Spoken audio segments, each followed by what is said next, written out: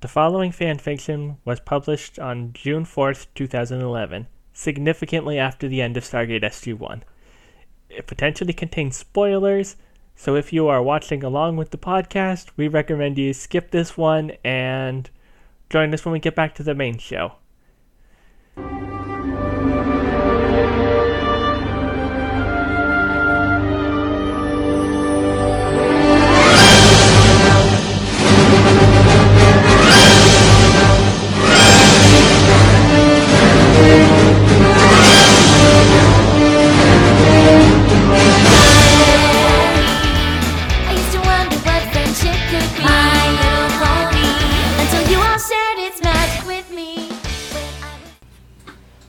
O'Neill strode back through the town at an unhurried pace, ignoring the ponies who shied away from him this time. It didn't take long before he heard a gentle clopping of hooves on the ground beside him. Glancing down, he murmured, "Hey there, Freckles." "Colonel," came an amicable reply. "If it ain't too much trouble, can I ask you to call me Applejack? Ailey's fine, too, but I gotta admit, I don't like that nickname much." The brim of her hat hid her face from him, but her voice steady and polite. O'Neill waved a hand expansively. "Hey, I make fun of everyone. Why should I make an exception for you?" "'Cause I asked politely." He pursed his lips and then puffed out a breath. "Fair enough, Applejack." She tilted her head so he could see her smiling up at him. "Appreciate it, Colonel. Call me Jack. So, to what do I owe the pleasure of your company?" She gave a shrug. "I'm on my way back to the farm. Pinkie Pie pulled me into Sugar Cube Corner to help her make cupcakes. That took most of my day." "Ah, so you're responsible." "Come again?" "She tried to commit assault by cupcake earlier." Applejack let out a small laugh. "She's a character, all right." They walked along in silence for a minute or two before O'Neill casually asked, "So what are we going to have the guards on us every night?" She blinked up at him. "Excuse me? None of us have been left alone for more than a couple minutes in Ponyville. Fluttershy found me earlier, Pinkie Pie found Teal'c, and now you're escorting me back through the town." The pony tilted her head in frowning in puzzlement. "Yeah? So what?" O'Neill shrugged. "So if I didn't know better, I'd say you don't trust us." Applejack's face twisted up into a measure of confusion and annoyance. "Well, aside from the fact that we only just met you today, we've been hanging around you because we like you. It ain't a matter of trust. It's a matter of wanting to get to know you better." "But," he grunted, "but what about them?" He gestured towards a random pony who stared in surprise at the attention before ducking down an alleyway. "See? You and your friends are the only ones who've spoken to us. And humans are all the same where you come from," she shot back. "Our friends and I have an easier time with new folks. That don't make other ponies here any worse, just different." She let out a huff of breath. "Guards, indeed. Ain't no need to be cynical, Jack." "Try telling me not to breathe. That usually works better." She started out a laugh. "All I'm saying is that we're not out to get you, and I don't think you're out to get us." She bumped his leg up with her flank, smiling up at him. "Relax, will you? No promises."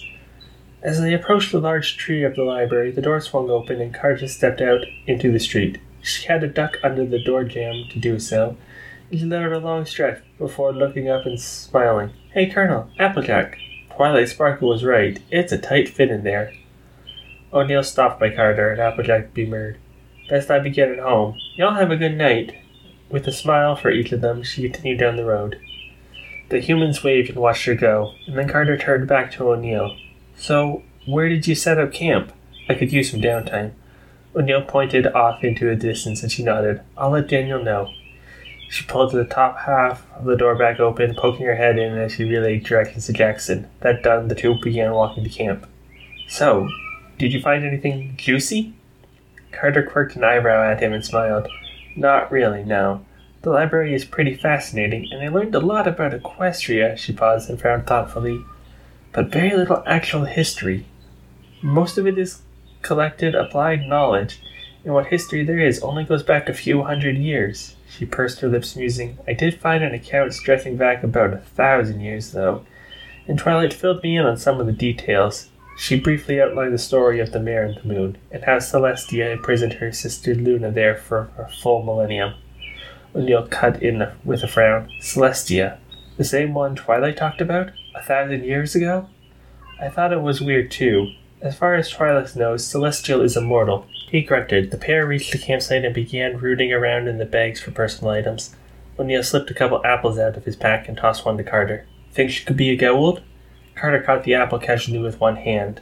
Well, that's the interesting thing. Celestia imprisoned Luna for, well, turning evil, basically. As if she became a different person entirely.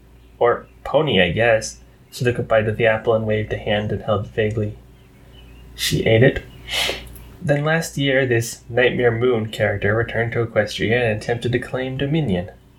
Twilight seemed a little reluctant to talk about it, so I didn't get all the details, but from what I understood, she and her friends performed a kind of, exorcism on this Nightmare Moon, freeing Luna and restoring her personality. She raised an eyebrow at him. Sound familiar? O'Neill saw her eyebrow and raised a second. Sure. Sounds like the ego bugs to me. Exactly. It's possible that Nightmare Moon was a Pona trying to return to power, or it could have been some other symbiotic creature entirely, but Goa'uld seems likely. She shrugged. Either way, it sounds pretty likely that Aponia is permanently dead or gone. That's the trouble with optimists, O'Neill complained. You're always being optimistic. Carter smiled at him and finished the apple, then began to unpack her surveying equipment. Well, as long as we're here, I might as well take what readings I can. I didn't get a chance to collect any data on P5J924, so this is better than going home empty-handed. O'Neill lifted his apple in acknowledgement. Have fun, he called after her in his usual deadpan. Don't go too far.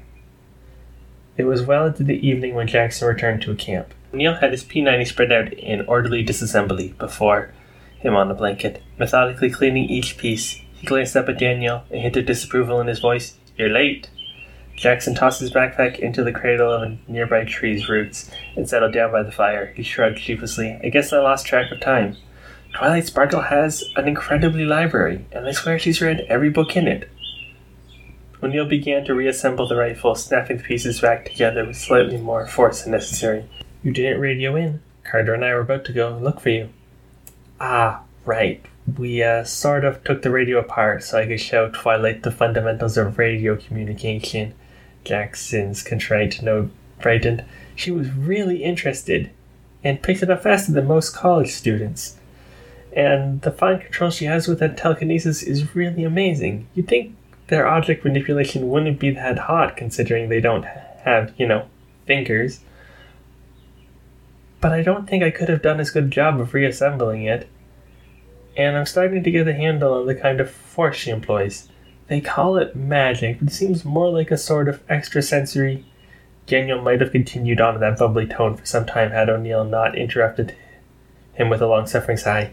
Did you figure out the gate symbols? Right. Well, no.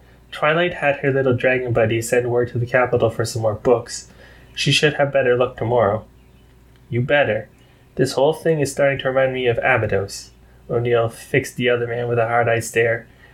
We need to get out of here before you decide to fall in love and stay behind again. A flush suffused Jackson's face, but he didn't report. For a long time, the only sound in the camp was a steady clanking of metal on metal as O'Neill finished putting the rifle back together. By then, the anger and embarrassment had left Jackson's face, replaced by an expression O'Neill recognized and feared, that faraway look of a theoretician with too much time on his hands. If both participants are sapient beings, is it really beastie? Do not finish that sentence, Jackson. Silence fell again for several heartbeats broken by O'Neill's audible shudder. I'm going to sleep. O'Neill awoke early the next morning to find two ponies standing over him. He didn't recognize them specifically, but their manner was clear enough. Their polished gold uniforms, square jaws, no-nonsense expressions marked them as guards. No matter how many civilizations O'Neill met, no matter how many bloodthirsty or mild-mannered they were, guards always looked grumpy, and none too bright. Jackson would probably call it a universal constant or something. The colonel sighed and rubbed his eyes. All right, boys, I'm up. He straightened to a sitting position, and the two guards took a couple steps away. O'Neill rolled his eyes and covered a yawn with one hand, dragging his pack to him with the other. Why the long faces? Around the small camp, Jackson and Carter had already awoken and were busy cleaning themselves in the camp up. One answered with a voice crisp and strong. Her Royal Highness, Princess Celestia, demands your presence immediately. Come with us, sir. O'Neill shot the guard a bleary-eyed glare, less for the order than for missing the joke, then dismissed him entirely from his world. He dug around at his pack until he came up with a protein bar and a flask of water. Popping the top off the canteen, he took a long swig of water, then began to unwrap the protein bar. He tore the metallic wrapper down to the seam and carefully peeling away from the chocolate-flavored dipped in nutrition stick. The guards bore this in silence for all of 10 seconds. Then the one who had spoken cleared his throat and advanced on O'Neill, his glare intensifying. Sir, when the Princess Celestia demands an audience, you will not keep her waiting. O'Neill adjusted the half-opened wrapper until the protein bar looked like nothing more than a menacing figure with a huge flared collar. Only then did he look up, giving each of the guards a flat, direct look. You see him? He waved the bar at Jackson, looking with amusement. He's died often enough to make a cat nervous. Carter over there? Carter paused in repacking her bag and pointed his breakfast at her. She blew up a son. The bar swiveled around until it pointed to himself. Me? I've killed more gods than you've ever met. He jabbed a bar at the guard who had spoken. The armored pony took a step back as though it were a weapon. Royalty waits until I've had breakfast. His position made clear, he bit down on the bar, taking his head clean off. The guard who had spoken scowled and snorted out a breath, but the other cleared his throat and gave him a pointed look. They both settled into silence as O'Neill deliberately chewed on the bar, closing his eyes and making a show of savoring each bite. Jackson shook his head and went back to his belongings. I wish you'd stop teasing the locals for once, Jack. Applejack asked me to stop being so cynical last night. That's 2 wishes that'll never come true. O'Neill finally finished the rest of the bar, wadding up the packaging and stuffing it into the pack. He took another drink from the canteen and then got to his feet with a groan. The ponies paced a step as he towered over them, and all he did was grab his tack vest and gun, getting everything slung in place. All right, boys, take me to your leader, he smiled over at Jackson. You know, that never gets old. He got an eye roll for his trouble and just stretched his grin wider. As the group strode into town, the guards flanked 3 humans. As they approached the library, they could see a finely wrought gold chariot sitting empty by the door, but nobody else. Hey, Laurel, Hardy. Though the 2 ponies shared a look of confusion, they glanced back up at O'Neill. Where's Teal'c? Teal'c, yeah, our other team member. Tall, dark, way too serious. The 2 traded another look, then the speaker shrugged. We only know of you 3. O'Neill sighed and took another second to gather his patience. All right, then he's probably down at the infirmary. He looked at the 2 guards. Go tell him to come back here. You could take his place guarding the prisoner. The talkative one bristled, glaring at O'Neill. We do not take orders from... Hey! O'Neill's voice barked out louder, authority ringing in every single word. Your princess wants an audience with us. She doesn't get it until my whole team is here. He jabbed a finger at the ground in front of him for emphasis. Now go, find him. 2 guards hesitated a heartbeat longer, then the sullen expression they turned away from O'Neill and began trotting down the road. Jackson sided up towards O'Neill and pitched low. You don't think you're being a little hard on them? O'Neill answered steadily enough, although impatience tinged his voice. Daniel, when have I ever let pompous blowhards push us around? I'm just saying you might want to be a little more careful. Judging by their armor and the fact they showed up with the princess, they're probably royal guard, and their opinion of you might carry some weight. Let you know when I care. Jackson traded a shrug with Carter, and the trio waited in silence for a minute. A thought occurred to O'Neill, and he turned to Jackson. Didn't you say last night your pony friend sent for books? Yeah, the same frown was on Jackson's face.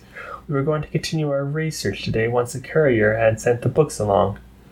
But now we have a royalty coming to visit. O'Neill arched an eyebrow. Strike you as odd? Once more into thoughtful silence until a weary-looking Teal'c trudged up the road to them. Good morning, O'Neill called out to it in a too cheerful voice. Did you leave the twins to look after a new friend? Teal'c came to a halt in front of the trio and nodded gravely.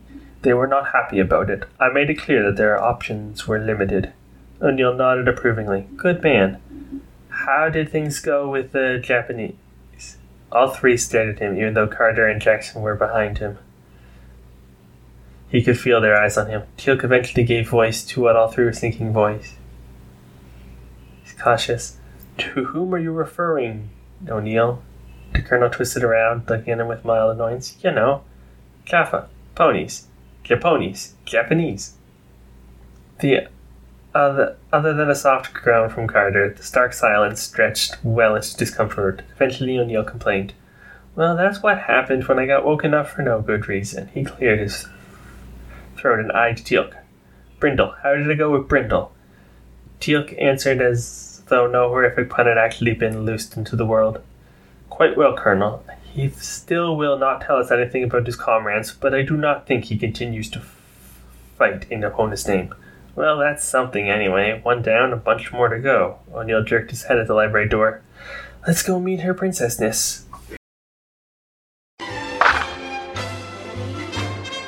No, sir, I don't like it.